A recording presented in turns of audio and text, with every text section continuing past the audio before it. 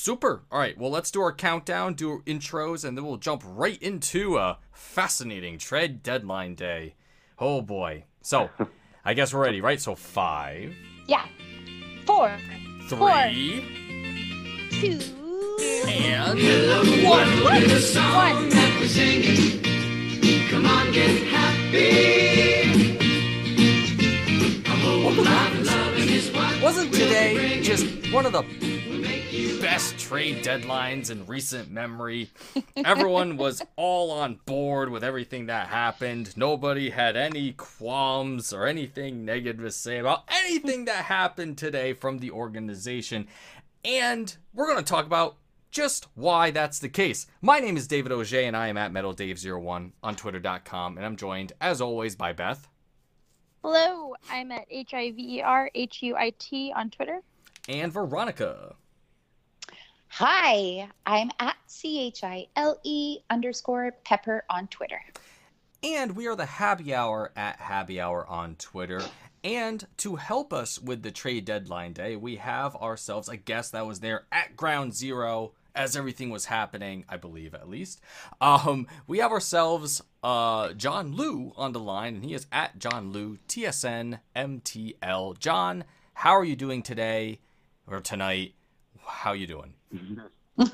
Oh, great. Thanks, Dave, Beth, Veronica. Thanks for having me on again. That's kind of nice to be joining your show on one of the most important days on the hockey calendar. So, yeah, we'll. You asked, we'll talk. But I do have to interject when you said that. What did you say exactly? That nobody said anything negative about what the team did? Well, then everybody was on board. But plenty said negative about what the team didn't do. But I'm sure we'll get into that, though. Oh, see, that's proper English. And when I get off on a tangent, it's hard to put them words together. But yeah, so trade deadline for the Habs. Overall, I believe that the major moves, there were 4 moves that the Habs made. One of them coming last night, probably the most interesting of them all, was moving Ilya Kovalchuk to the Caps for a 3rd-round pick. But given the case that, Kovalchuk brought so much to the team, he came in right at a moment where things were looking rather bleak. There wasn't too many other moves probably to be made without doing some major revisions to the roster. But Marc Bergevin looks at the market, sees Ilya Kovalchuk chilling out, and somehow negotiated the Atlanta Thrasher legend to league minimum 2-way deal on the auspice that the Habs will be a playoff team.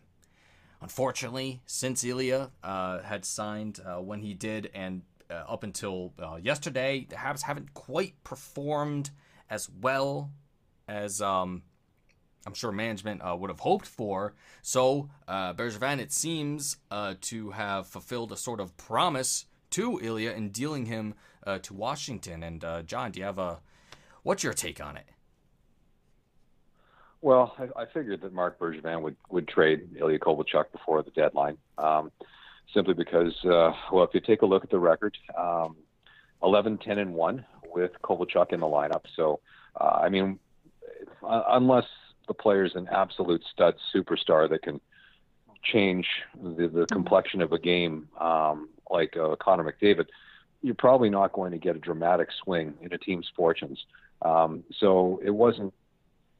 Kovalchuk's influence wasn't reflected so much in the team's record as it was in the intangibles, and that's where I think his true value showed itself, and that was in how he mentored the young players, how he led by example, how he encouraged, and this is where I think a lot of people that aren't paying attention or that aren't interested in what goes on below the surface of the simple wins and losses. That's where they're missing the boat on Ilya Kovalchuk's value. Because, even as recently as just yesterday or the day before, I was still reading comments on Twitter from people who are very ill-informed saying things like, oh, well, he's a selfish player. He's a dressing room. He's dressing room poison. He's this. He's that. He's unmotivated, and so it's like, well, these people are either not fans, or they're not paying attention, or they just have a preconceived notion that's, it's a bias, or maybe it's bigotry against Russian players, and so you tend to have to just take those comments with a grain of salt when they pop up in a timeline, because it's like it's so far from the truth and so far off the mark from what Ilya Kovalchuk actually accomplished in his brief time in his 7 weeks with the Canadiens. And granted, yes, he did produce 3 game-winning goals and then a shootout winner, 13 points in 22 games. So that quarter season went by awfully quickly, but he said it today that it just felt like he was there for longer because he felt so welcomed and so at home in the city of Montreal and in that dressing room, and by the coaching staff with the amount of responsibilities that Claude Julien gave him. And so really it was a two-way street. He was able to really establish his value in the league again, where there were suitors. There were multiple teams that were interested. I mean, obviously Marc Bergevin is not going to disclose who those teams are. That's just, GMs don't do business that way. But from what we understand is that and Kovalchuk disclosed that to us when he spoke to the media this morning, was that there were better offers on the table than the one that the Washington Capitals put forward. And Bergevin obliquely confirmed the same. But the fact that he accommodated Kovalchuk's desire to go to a team where his good friend Alex Ovechkin is, that he has a very good chance of winning his first cup. Before even knowing that, when we saw the deal last night and what the asking price was, I thought, this really feels like Bergevin did him a solid, giving him the opportunity to be in a situation that he would be very happy in, where he would have a very good chance of winning a cup as well. And so it's like, I've scratched your back, you scratch ours. Come July 1st, let's talk again. And both parties confirmed that as well, that there would be interest once the UFA signing window opens in the summer, that there is a possibility that Kovalchuk could return. And I can tell you that there's not a single person in that Canadiens dressing room that would be against that, because whether it was Nick Suzuki talking about how much he learned from Kovalchuk, Max Domi talking about what he just starstruck at just how little nuances that Kovalchuk would teach him on the power play, that would, once they put the power play into live action, what Kovalchuk was telling Domi came to pass. It would come to fruition. And that's just, a veteran, probably first ballot Hall of Famer's experience and encyclopedic knowledge coming into play. And so the young players really soak that up like sponges. Charlie Lindgren, 3 weeks ago in New Jersey, when Kovalchuk scored that shootout winner, but the leadoff hitter for the Devils was Nikita Gusev. And if you recall, Lindgren stopped him on that attempt. Well, the next day, Lindgren told me that prior to the shootout, Kovalchuk told him, he gave him the scouting report on Gusev and said, he's going to do this in his shootout attempt. And he did exactly what Gusev did exactly what Kovalchuk told Lindgren he would. And so Lindgren made the stop. So, I mean, those are just little things little bits of knowledge that Kovalchuk was able to impart to his teammates. And I'm sure that a lot more of that was going on. I'm sorry I'm going on at length about this, but, more things are coming to memory as I'm talking about it. Jonathan Drouin, speaking to us today, was saying that there were times, even though he and Kovalchuk had a very brief overlap once Drouin returned from injury, so that there were times on the bench when Drouin was down on himself because he had a bad shift or something went wrong, and Kovalchuk would be picking him up. He would try to lift his spirits. And, I mean, those guys weren't even line mates. So, I mean, there's that veteran presence, that the selflessness of a veteran that really doesn't have anything to prove, but is just missing a Stanley Cup on his resume. That's him being a good mentor, being a positive influence on a young roster. And so you can see that there is value there that the Canadians would be interested in injecting back into their lineup come July 1st, as long as both parties come to an agreement that will be mutually beneficial and one that's I think that would be realistic from a cap standpoint. I don't think that the Canadians or any team would offer Kovalchuk more than 1 year at this point. Probably an incentive-laden deal as well. And yes, the Canadians definitely have cap space, at least this coming summer. 2021 will be a totally different story, but at least moving into the next season, there would be room in the coffers for a guy like Kovalchuk to return. So that'll be a storyline that we'll be following as June concludes and we go into the next big day on the calendar for the Canadians. That's right. Absolutely, yeah. No, I mean you hit the nail on the head on all points. When I recall when the Habs actually got Kovalchuk, I think I was at work and I gasped out loud, and everyone in my work area was like, "What's happening?" I said, "Hockey stuff," and everyone calmed right down because nobody cared. But no, just having that presence, not to go too much into the point, but it's been a while since the Habs have had a different star from Carey and Shea Weber. Now you have this guy Ilya Kovalchuk, this amazing player back with the Thrashers, back with the Devils and whatnot. And it was just such a story with him coming back, going to the Kings, not quite having a banner period of time with the Kings. So the story goes, Kings terminated his contract. Months pass, Habs pick him up, and man, did he, hit the ground running, on all cylinders for the Habs. So just very thankful for him to come, and hopefully, come July 1st. I think it's kind of rare for both camps, the Habs and Kovalchuk's side of things, to be so amiable and open to the idea of attempting to work something out after the fact. I think that's really cool, and I hope it happens, honestly. Getting someone like that back into the lineup for next season, as it's shaping up to be, now that we have an idea of how the roster is going to look, at least a little bit, is it's going to be big for everyone. No, absolutely. And not only... You go, John. Oh, no, you go ahead, Veronica. Chime in. I was just going to say that he also just brings this really positive energy. And I noticed it the first time that I noticed it all along. He just had this really positive energy, but he was like a madman after Carey Price won in that shootout in the Vegas game.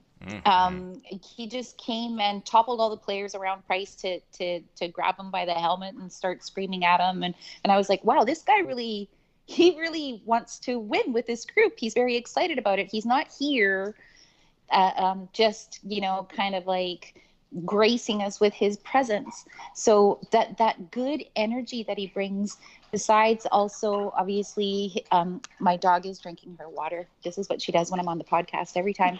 No worries.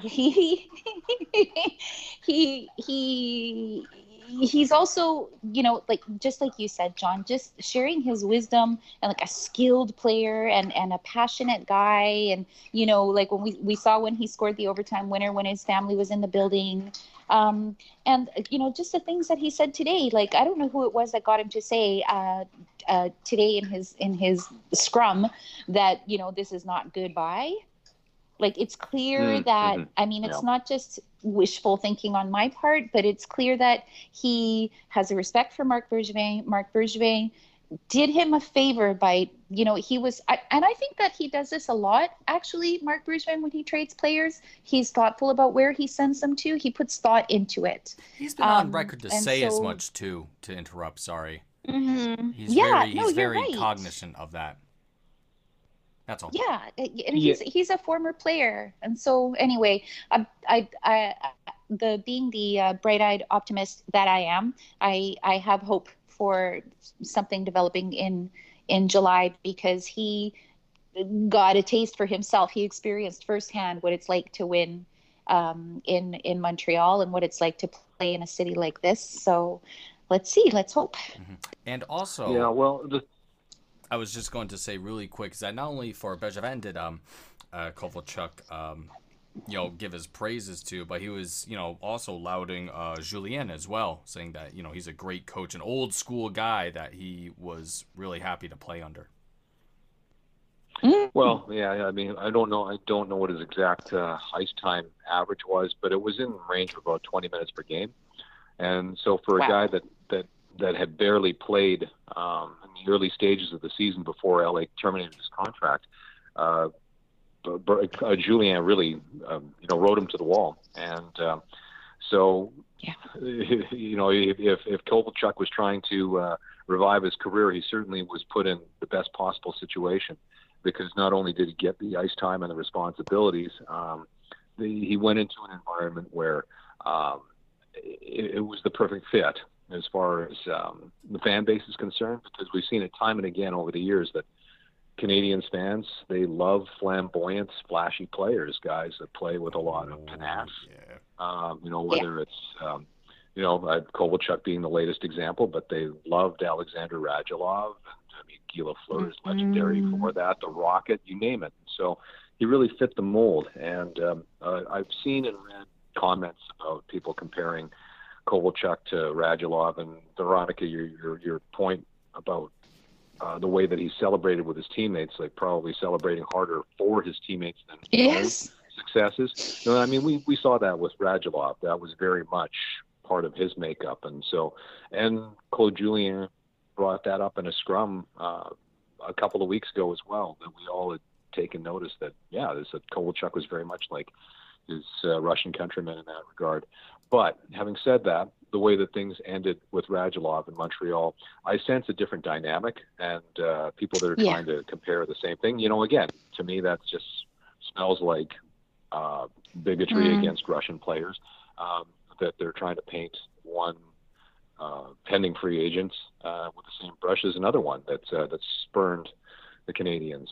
But you know what? These are totally different situations. Guys that are at different stages of their careers. For Kovalchuk, he's looking for a cup, and he's not chasing the money, because let's be honest, he made an absolute truckload of money in the KHL for 5 seasons, or I believe it was 5 seasons after he went back after leaving the Devils. So money is not the primary concern for him. That he's a family man. He's thinking about that situation, but good fit to him is very important. But first and foremost, the cup, and so he has a really good opportunity to get that. But I mean, this is all speculative.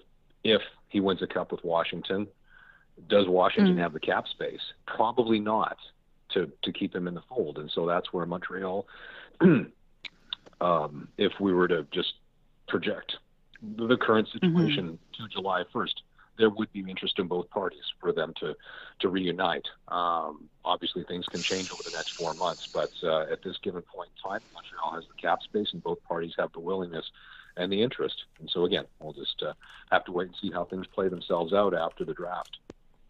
That's right. Yeah. And speaking of the draft, I believe that the Habs acquired a few more picks, or maybe a couple, actually, come think of it. Now I'm looking at it. 14. Yeah, plus the 7th that we got for good old Pekka, who was moved to Ottawa for Aaron Tkachuk. Now, I took some time today to look up Aaron Tkachuk. Again, got him for Matthew Pekka today at the deadline. And I can't find a whole lot about Tkachuk aside from young guy, 22 years old, won a Memorial Cup with Sergachev back in the 16-17 season. Was the OHL was awarded the award in the OHL for the most points in 2017-2018, but he's gone undrafted. I was kind of wondering how Tkachuk came into the decision with Pekka, but there's an extra fold with Pekka as well, coming in the coming from the perspective of the Laval Rocket, and where was it? I was reading. Actually, I'm going to need a reminder on this fella's name. Andrew Zardanowski. Thank you. I keep messing up his name. I'm so sorry. But he had mentioned in a tweet before that he put the rookie line together of Kotkaniemi, Evans, and or a prospect line of Kotkaniemi, I think actually Koka, Paling, and Hudon against a more veteran line of Barber, Varone, and Pekka. And unfortunately, the prospect line seemed to always outperform the veteran line. And now, as we see with the conclusion today, that Pekka, Varone, and Barber are no longer Habs. So I'm wondering what the caveat is with all that. But do you have anything on Mr. Aaron Lachuk, John Lou? No, I don't. Aside from the fact that the first syllable of his surname is the same as mine. There you but go. I mean, the fact that he's been assigned to the AHL already would tend to suggest that this, purely was a depth move. Oh yeah. I personally, I'd be shocked if we saw Luchuk with the big club at any point in the remainder of the season, unless there were further injuries, or if for some reason he shows well with the Rockets and earns a look. But I would have to believe that there are other prospects that are ahead of them on the depth chart. And you mentioned excuse me, Udon, Kotkaniemi, and Evans. It was actually Evans, not Paling, that was on that line. Thank you. Yep. That's and Evans has already been called up. But I mean, the thing is, the Canadians basically got rid of 3 forwards in the last 24 hours, and so they need players up here. And so I'm having a coughing fit today. And Oh no. actually, I have a story, but I can't really tell the story. A coughing fit and Brendan Gallagher. It was. Oh. Excuse me. Oh no. Yeah, Gallagher at his chirping best. I read a little bit of that. Yeah, it was a moment, and Gallagher was in fine form today. But I can't really tell the story that involved me, because there are sure to be people that would get offended by it, and I don't want to put Gallagher in that uncomfortable situation. But it was funny. It definitely was funny. But with the AHL situation, definitely. I think the Canadians have come to the realization, or not so much the realization. I think they are acknowledging their state, which is that they're not making the playoffs.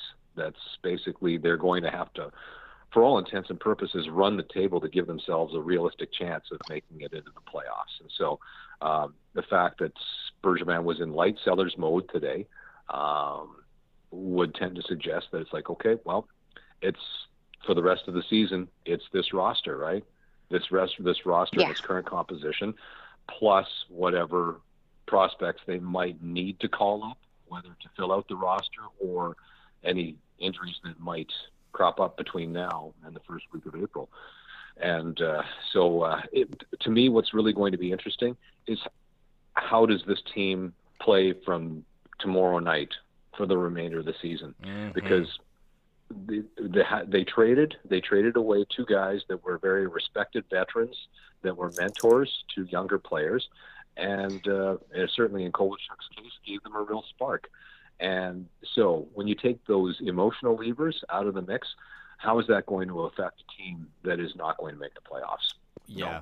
All season long, Claude Julien and the players have been complimentary of each other and of themselves for the fact that they don't give up, that basically pretty much every game they're competitive, that they're in it. Every team has some clunkers, some real stinkers, and the Canadians have done that through the course of the season as well. But for the most part, for a team that really had its depth exposed by injuries to key personnel, and that was lacking high-end talent, game breakers. For the most part, they were a competitive team for the better part of the season. Look at how many 1-goal games they lost. As far as I know, I think they still lead the league in that category. So that tells you that, okay, they're losing by very slim margins, meaning that they're competitive, that they're in most games where they seed up. So now, from this point on, for the next 7 weeks, are they still going to be that team?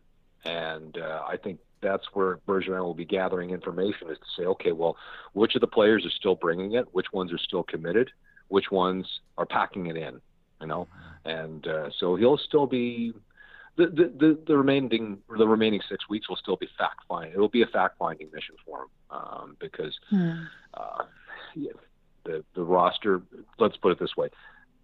I think we all have to come to the agreement that's you can't go back to the well with the same roster composition next season as they did this year, because it just didn't work.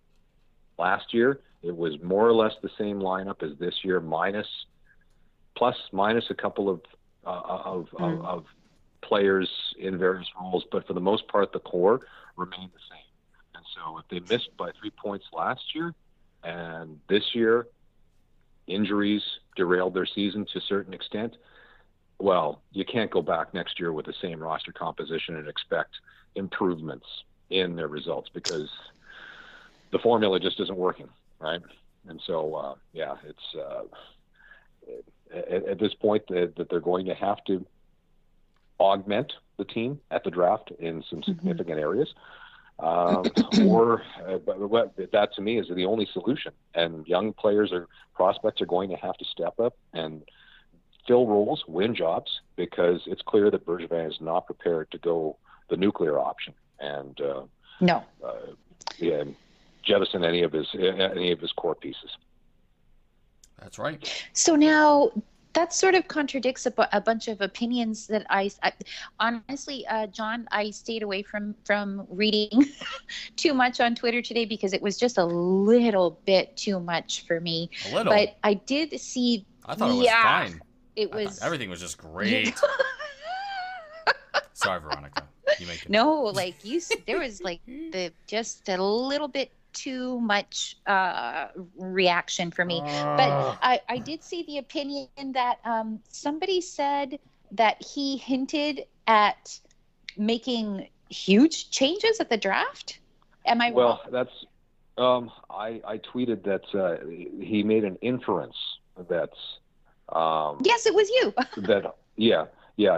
No, but I didn't say that he wasn't suggesting a huge move, but just that the core, that he's maintained the core of his team, and that's the group that he's looking that he intends will be the group moving forward, but that could change. And if it was going to change, it would likely happen during the draft when hockey deals tend to be made. So he was making an inference. It was not a commitment or a promise by any means, but I think what he was trying to say is that now was not the time to make a landscape shifting deal. That more likely it would happen in June. And the thing is that the climate would be right for it, because he has the second most draft picks. I mean, it was fascinating watching the interplay between Montreal and Ottawa today, because they just seemed jockeying for position as to who was going to have the most draft picks come July. And then the 417 rivals look like they have the upper hand on Montreal at this point. I mean, obviously that's not their sole motivation. I mean, Ottawa is in full-blown rebuild mode, so they want picks, right, for that purpose. But the fact that Bergevin has as many picks as he does, in addition to the fact that the draft being in his own backyard, and putting out a comment like that about the core is the core, but if something were to happen, if he did choose to make a move or a change, it would likely happen at the draft. Well, the climate would be right for something significant to happen, right? And of course, we have to wait and see what happens with the draft lottery, because everything could change. He threw that in there as well. That the draft lottery, obviously, that's something that they can't control. They can't control that, but that could change everything, like in the most unimaginable way possible, right? I mean, the Canadians have a very slim chance of winning the draft, but hey, we've seen plenty of teams lose the draft in recent years, and so it's not inconceivable that the Canadians could be the team that is on the other end of the not losing part. I'm sorry to use that really weird double negative, but if there was ever a time for it to happen, it would be for, I wouldn't call Alexis Lafreniere a generational player, but certainly he'll be a very extremely high caliber player for a long time. And if it were to play in the Canadians' favor, well, that would be the best of all worlds for them, right? So, yes, it would. July 1st would be the next big date. Sorry, we've got to put the draft and certainly the draft lottery. So I got too far ahead of ourselves here. So That let's see. would be very cool. It would be And very cool. I'm glad that you brought up that point too, John, about how blowing it up on trade deadline day is kind of not the way to do it. I agree, and I put out there, and I know that I've been called all kinds of names, from lunatic fringe and idiot and everything else, but until there's an opportunity that they are not going to make the playoffs, I'm going to hope for the playoffs. And so I believe, and like you say, John, after tomorrow, we're going to find out how serious these guys are about wanting to make the playoffs and trying to make the playoffs. And I didn't think that Marc Bergevin was just going to take away their best players while they're in the middle of this. That's akin to telling them, well, you can't do it. I don't believe in you. You can't do it. And I just didn't see him doing that to those players. So I wasn't surprised at all. No, he didn't wave the white flag. Right. No. And but at the same time, he sacrificed a couple of real strong character dressing room guys. Yes. And again, so we come back to that point. How is the room going to react to that on the ice? Right. Yeah. And in But particular, fair point. You're absolutely. Go ahead. Sorry. But you're absolutely right, Veronica, about that. Until they're mathematically eliminated, everything that we say is purely speculative, because anything could happen. Who knows? They could go on an 18-0 run. Yes. It's highly unlikely, but it's possible. They could. It's a slim possibility. Their likelihood of making the playoffs is only like 2.4%. So the odds are overwhelmingly against them. But until they're mathematically eliminated, it'll again. We'll see how they react, but to me, I think a big part of why this team hasn't packed it in, or why they have had the profile of being a team that doesn't give up, is because of their captain. That's, I think, what we've witnessed in the last 2 seasons is the culture that is starting to take hold with Shea Weber as the captain. Yes. There's a greater level of accountability in the room, within the ranks, and that a big part of that has to do with Weber's influence, like the atmosphere that he's built, but also the type of captain that he is, the type of player that his teammates admire. And so so I mean, you do have that dynamic at play, but you also have guys that are going to have to get over move past the disappointment of losing a couple of teammates like Thompson and Kovalchuk and Nick Cousins too. Like, let's not forget about Nick Cousins, because he was very well liked in the room as well. Just for sure. What wasn't didn't have as I think as significant a role as Kovalchuk or Thompson. Yes, and I mean, Bergevin has been saying expect the unexpected for a long time now, but people who pay attention know that he does have his habits and patterns, and trading and making moves in the summer as opposed to doing it on deadline day is much more his thing. And so people being upset about what did or didn't happen today, I feel like haven't been paying attention. Well, I think part of it too is hockey pundits. That's we talk about trade bait. We talk about situations that would benefit a team on certain levels in certain ways, and that's why the names like Jeff Petrie and Thomas Tatar were on people's lips so much, right? Because the hockey media, wielding the influence that it does, makes good points.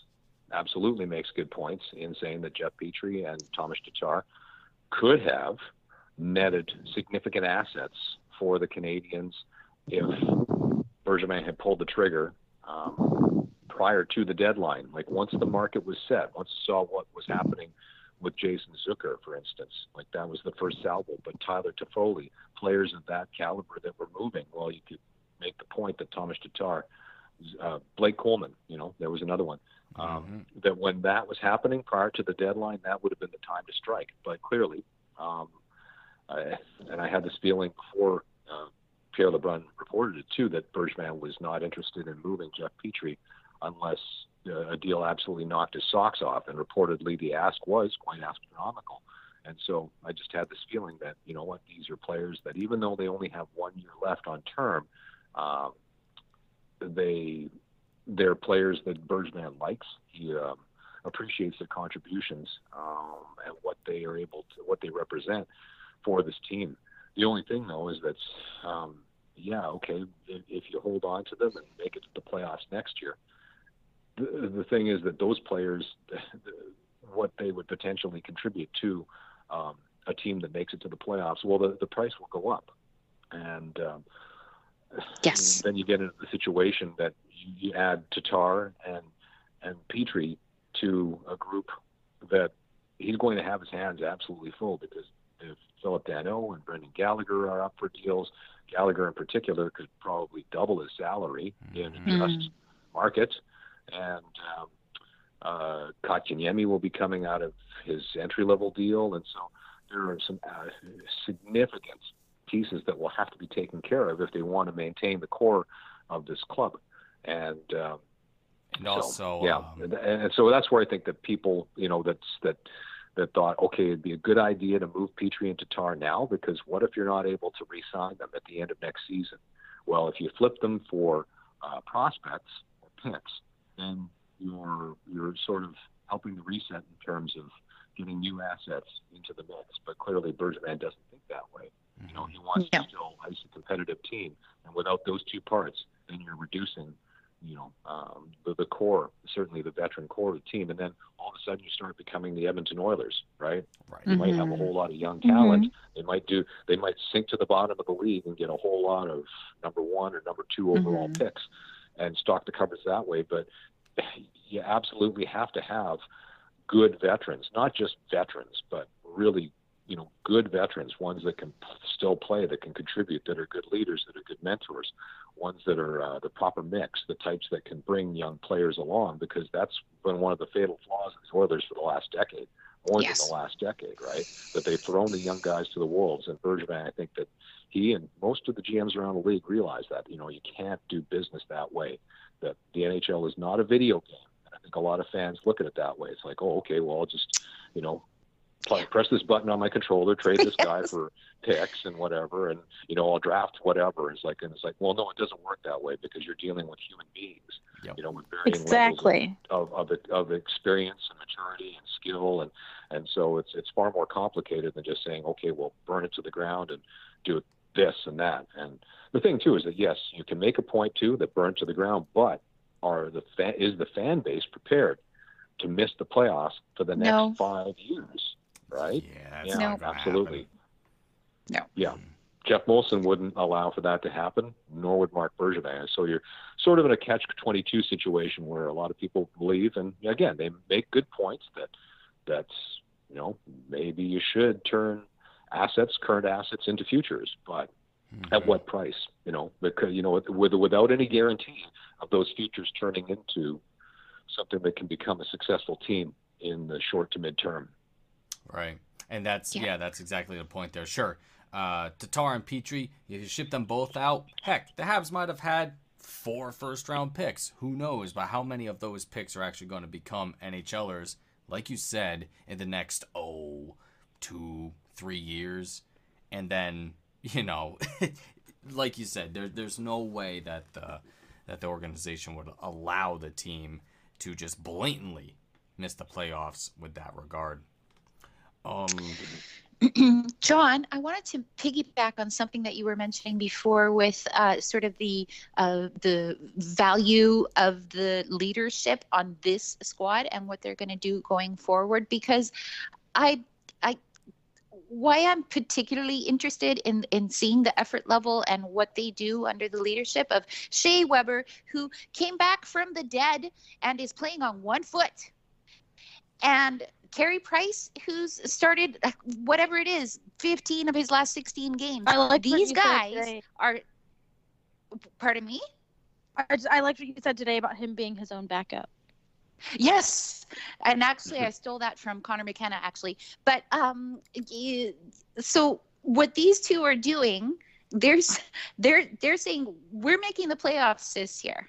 So that's what's going to interest me about what these guys are going to do, because that is leadership. And I mean, absolutely it is. Yeah. having the additional leadership of Tatar and Petrie is great, but these two guys are the guys in that room. That's all. Oh, yeah. No, you're absolutely right. And that's why Bergevin, weeks in advance of the deadline, said that if other GMs came calling about Price and Weber, the conversation would go nowhere, right? No. And these are the veteran pillars of this team. And granted, you might not like the contracts, but Yeah. there's still tremendous value and expertise and maturity and leadership that these two individuals bring to the club. And so, again, if you want to use the Edmonton Oilers as an example, it's like, can you honestly say that the Edmonton Oilers have a veteran of the same stature of Carey Price or Shea Weber, regardless of what position they might play? Since the Oilers went to the Cup final in 2006, who on their roster would be the same combination of high caliber player like superstar, as well as unimpeachable leader, regardless of what position they play? They don't have anybody. And that's why Marc Bergevin will not sacrifice either one of those players. In addition to the fact that, what if he was to trade either Shea Weber or Carey Price? How do you think the other player would react to that? Right? Yes. That would severely affect the dynamic in that room, because if he were to make a move of that nature, I don't believe it would sit well with either one of those two veterans. And No. I think it would resonate pretty soundly throughout the room. Like, look at how the team reacted to Arturi Lehkonen being a healthy scratch. Yeah. That tells you how tight that room is and how much the players, how much they respect and appreciate the contributions that their teammates make. Because if there's one guy on that roster that you could say that's like, well, you can't question his work ethic or his effort level at any point, it would be Arturi Lehkonen. He might not, produce as much as people would like. Okay, let's say, no, let me correct that. He does not produce as much as a lot of people would like. But having said that, I just feel like a guy like Lehkonen, his game doesn't translate well to television, because television only follows the play, whereas Lehkonen does so many smart and subtle and wise, makes so many of those types of decisions away from the play, away from the puck, whether it's on the forecheck or in the neutral zone or on the back check.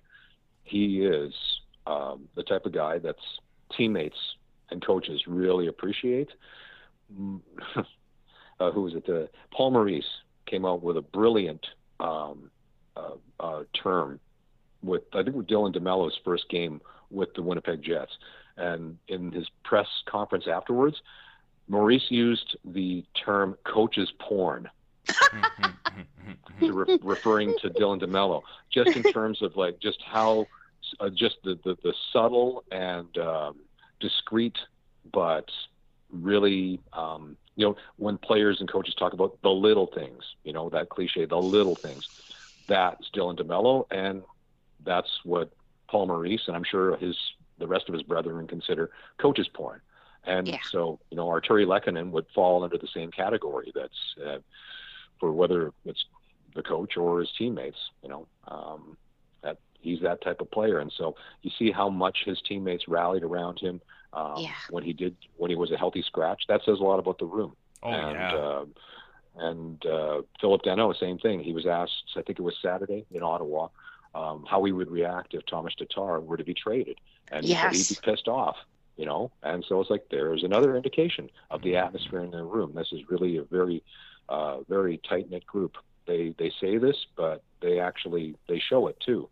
And so again, we'll be all on a little bit of a fact-finding mission for the next 6 weeks to see who is really committed to it, who is part of that, and who seems like they've checked out and that might not be part of their plans moving forward, like late June, when there might be the hockey trade that Marc Bergevin obliquely hinted toward about this afternoon. Mm-hmm. Now, I didn't want to keep you all night, John, but I do have one last question for you. And Sure.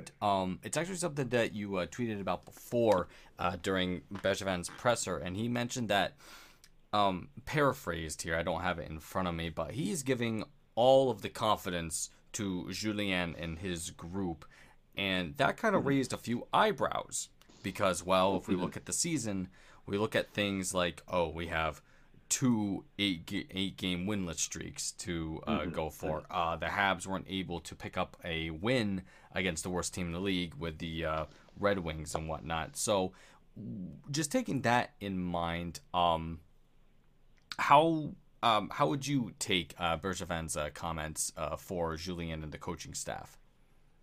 Yeah, I'm glad that you asked that, Dave, because my tweet really generalized what he was saying, because with the specifics of why he gave Julien and the coaching staff a vote of confidence are much more detailed, Mm-hmm. But it's the type of thing that would make angry fans, make their eyes glaze over or their eyes roll, and Bergevin's rationale for why he believes that Julien and his coaching staff have done, I believe he said, a good job, is that despite the lack of results, is that the details and the messaging are on point. That that Julien and his staff are simpatico with Bergevin in the messaging, that how they want the team to execute, how they want the team to play, and the details that are necessary to execute properly. And then somehow something is getting lost between the messaging and the execution. And so and in a separate thought, Bergevin says that at some point it falls to the players, that they have to take responsibility for it, that it isn't going to fall necessarily all on the coach's shoulders. And we've heard Bergevin use this before. He said that before with Alex Galchenyuk. And with some of the other players, I think it was around the time that Nathan Beaulieu, Jared Tenorti, and Greg Patterin were their defensive prospects, and their development was stalling. And at a year-end press conference, Bergevin used the same terminology, something to the effect that, at some point it falls on the players' shoulders. It's up to them, Mm-hmm. And And there's just to interject really quick there, Gallagher had mentioned it just recently that a lot of the results aren't there, and we have to take account of that, for ourselves as players. So that that language, it's from top down. It seems that they're all aware of what's going on. Sure, yeah, absolutely. And and Julien saying, I can't remember what night it was, their most recent loss, where he said that I can't go on the ice. I can't put my skates on. I can't go out on the ice. That was And that's against a coach Detroit speaking, last week. right, yes, right, yeah. And that's a coach speaking purely out of frustration. I'm sure that Julien is pulling out what little hair he has left, with just the way that his team is giving up leads and losing, had lost, were swept by Detroit this season. And so, a lot of fans don't like to hear that the coaching staff or the general manager are basically putting the onus, the responsibility on the players. But, and again, I'm purely speculating, but I almost see that as a reflection of society, where you have parents that's saying, it's like, well, it's up to the teachers to raise my kids. It's never my kid's fault.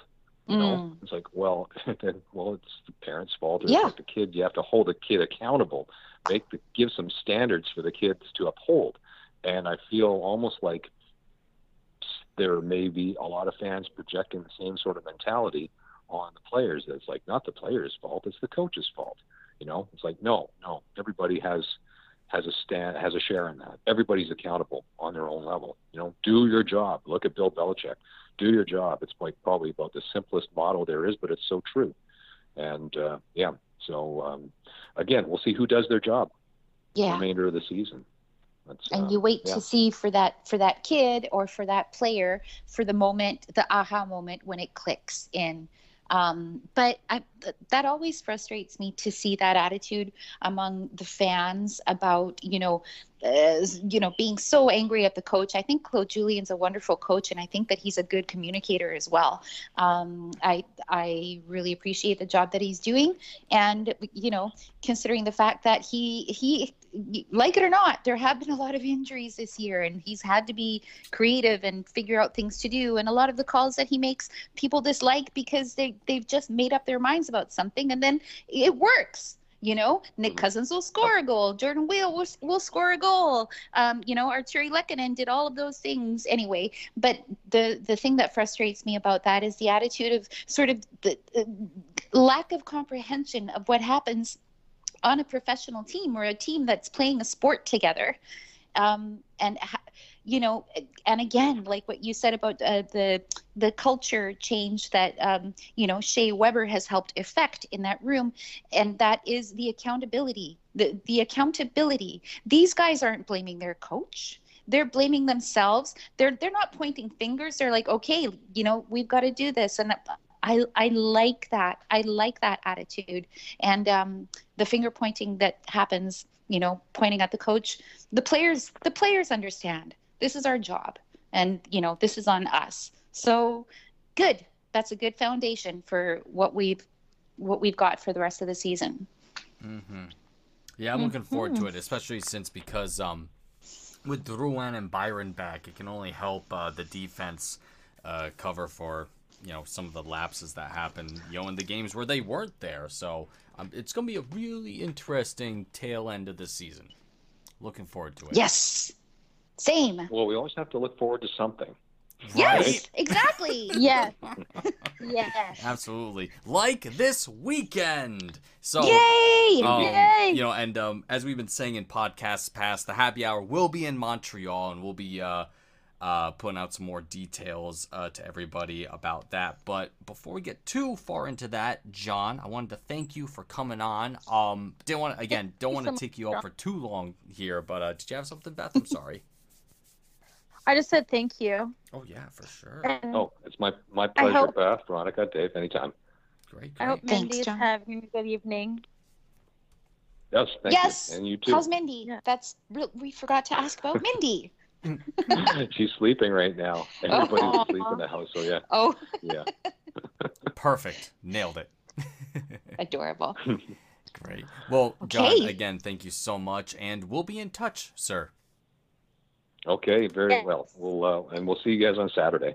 Sounds Yes. like a plan. Have yourself a good night. Yeah. See you then. Thank you, John. Good night, John. Okay, you're very welcome. Good night. Night. Okay. See Good you night. soon. Bye. And he's gone by. Bye. Bye. See you Saturday. See you Saturday. Bye. See you Okay, Saturday. Bye. so here's the plan, everybody. And thanks again, John. I'm so glad we got John on. He's such a Yes. such a go-getter, such a He's a level-headed great guy. fella with such amazing hair. Wow. His hair Does he is have a fabulous. head of hair? Yes. It's amazing. So, He's as- always so well put together. so well put No matter together. what, Yeah, really. Sort of style he's wearing that Oh, day. yeah. He's Mhm. just so well put together. He knows. He gets it. Oh, we've got to Stylish. ask him about the conditioner. Shit. Well, we'll ask him when we're in Montreal. Jeez. We're going to ask him that and whatever Gallagher said. So we're going to figure this out. Because I'm super curious now. Yeah. Okay. Yeah. That That was So, off the record. McLean's. Yes, McLean's Pub on Saturday. We'll book a space for the happy hour. That's right. Thinking about 4 o'clock, Meet up. I believe. Yeah, 4:00. 4 o'clock. We'll get some beers. Whoop, whoop. We'll get some foods. Yeah. We'll eat and drink and be merry. And we'll look forward to the next game. I believe, so that's Saturday. In between now and then, we have the Canucks tomorrow. Canucks tomorrow. I'm gonna have a house full for that. Then the Rangers It's on Thursday. And, We'll be there. yeah, Yeah. we'll probably be there as well. So we, the happy hour, will be in town Thursday As of night. Thursday. Yeah, Thursday night, and then I believe that we are all leaving Sunday. And yeah, we're gonna make a rip roaring brouhaha out of it every We day. yes, we're going to do everything. Everything that we possibly can do. Yes. I can't We're wait. gonna nerd out on all things Habs I'm and scared, Montreal.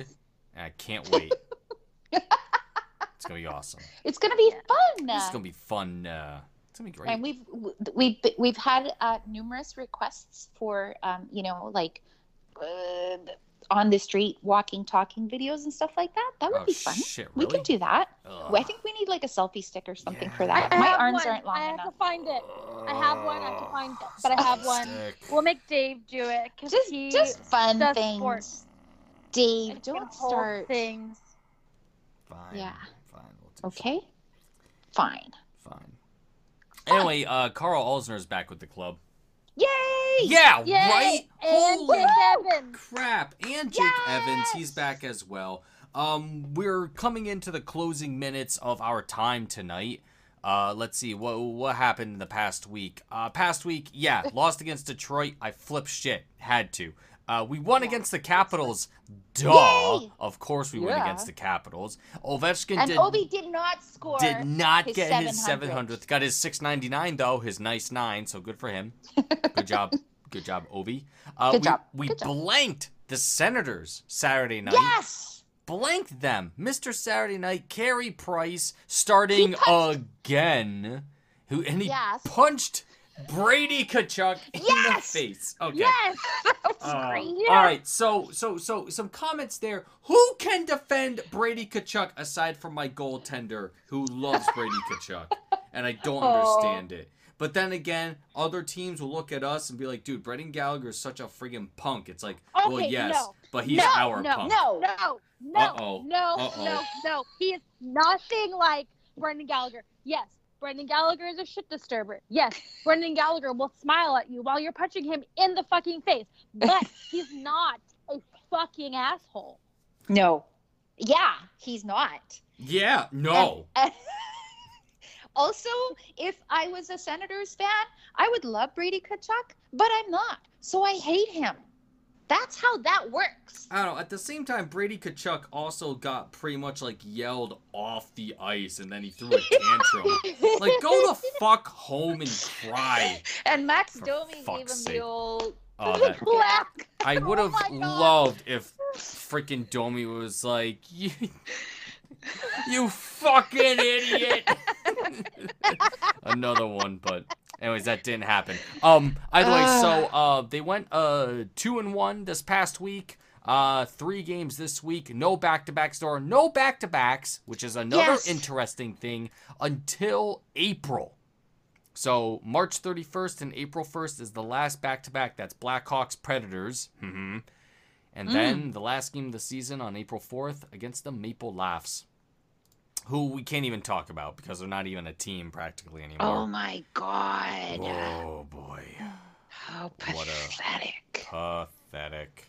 Just awful. Awful. They're lacking all of that stuff that Everything John Lou was talking about. Yes, everything that we talked about tonight on the podcast, the Leafs do not They have. don't have it. The only person that might have it is Jake Muzzin, and he is like bewildered Yeah. every day in Toronto. But there Yeah. you go. And Jonathan Tavares, where the fuck is he? Anyway, what a fucking joke of an fucking bad. organization. He's so dumb. So dumb. Just the dumbest guy on the planet. I wonder if he reached out to Mark Bergevin on LinkedIn. Yeah. He's like, oh, well, you know what? I'll take that meeting now. Yeah. Too late, Mark was like- pajama boy. Yeah, too late. Go buy another freaking Yeah, more pajamas. pajamas and Freaking fricker. So I have a Slippers. prediction that has nothing to do with this season. But given the temperament of veteran leaders in the league, I believe that by 2028 we will have a top line consisting of Kotkaniemi, Sidney Crosby, and Alexander Ovechkin. yes.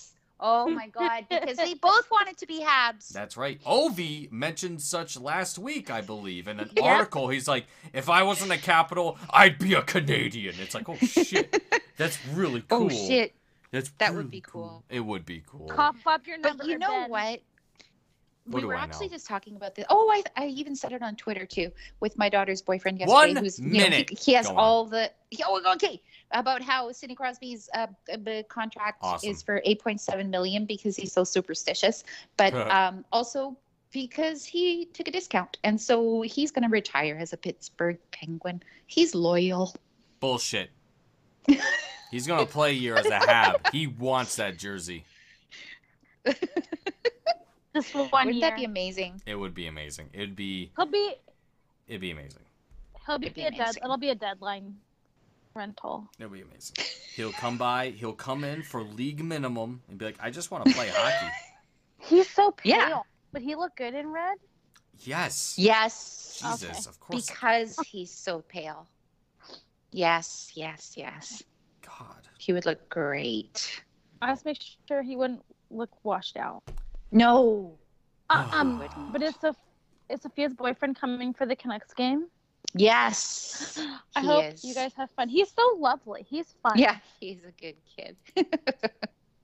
He's a good kid. Yeah, He's a good he's kid. he's from Ireland originally. So the ice hockey thing is this whole new phenomenon for him that he's been getting sort of like this fire hydrant of information ever since he joined this family. Trial by fire.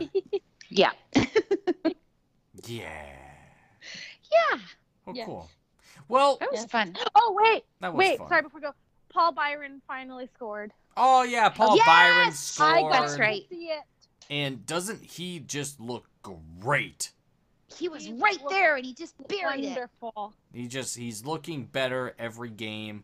Yes. Drouin, well, he still has to figure something out, whatever's going on there. I'm not worried, because it is Jonathan Drouin, the most Yes. skilled player as voted by the Habs players on the ice. Exactly. And it's just, Yes. this is, minus Kotkaniemi, this squad that's going to be playing tomorrow night is almost opening roster, or pretty damn close Yeah.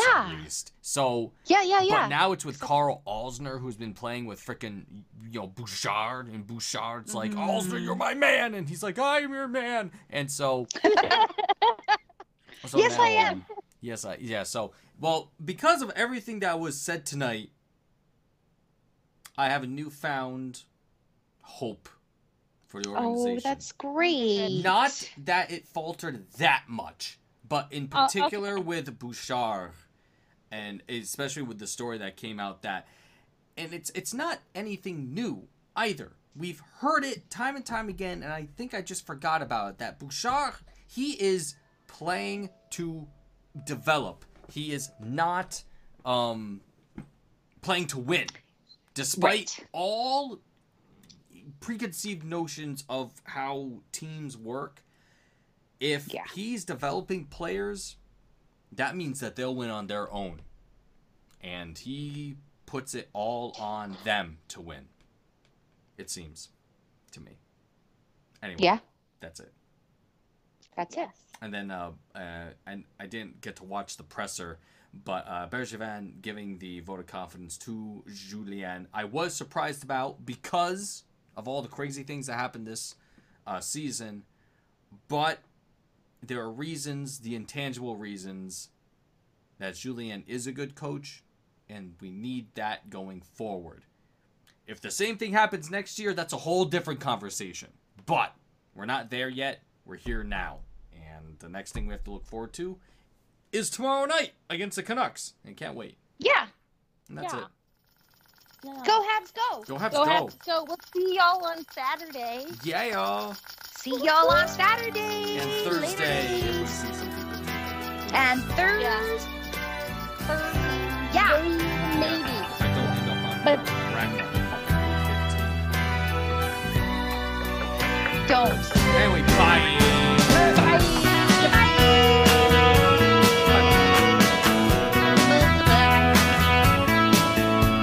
Shining happy people laughing. The people who want to be sour.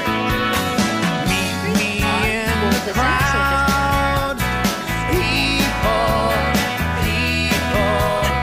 throw your love around. Love me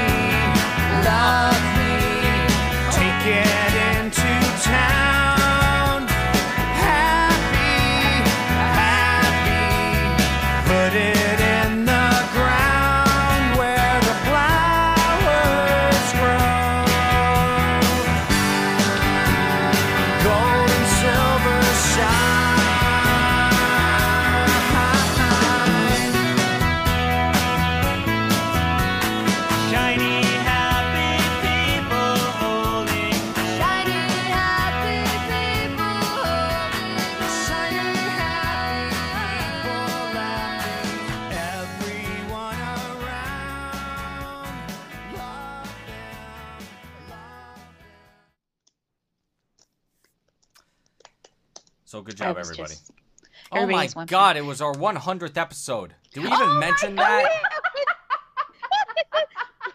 I fucking hate you guys. Oh my God! Get this shit together. I have it written on a fucking You screen have- over here. Oh my God! Fuck. Jesus Christ! Well, we'll say it in the tweet. Yeah. But I also kind of like it because it just means that we're not fucking hung up on that shit. God damn it. Yeah, exactly. I was just thinking about it the other day. I was like, we're coming up on 2 years. It's got to be around 100 episodes. That's the Yeah. only thing that made me think of it. Yeah.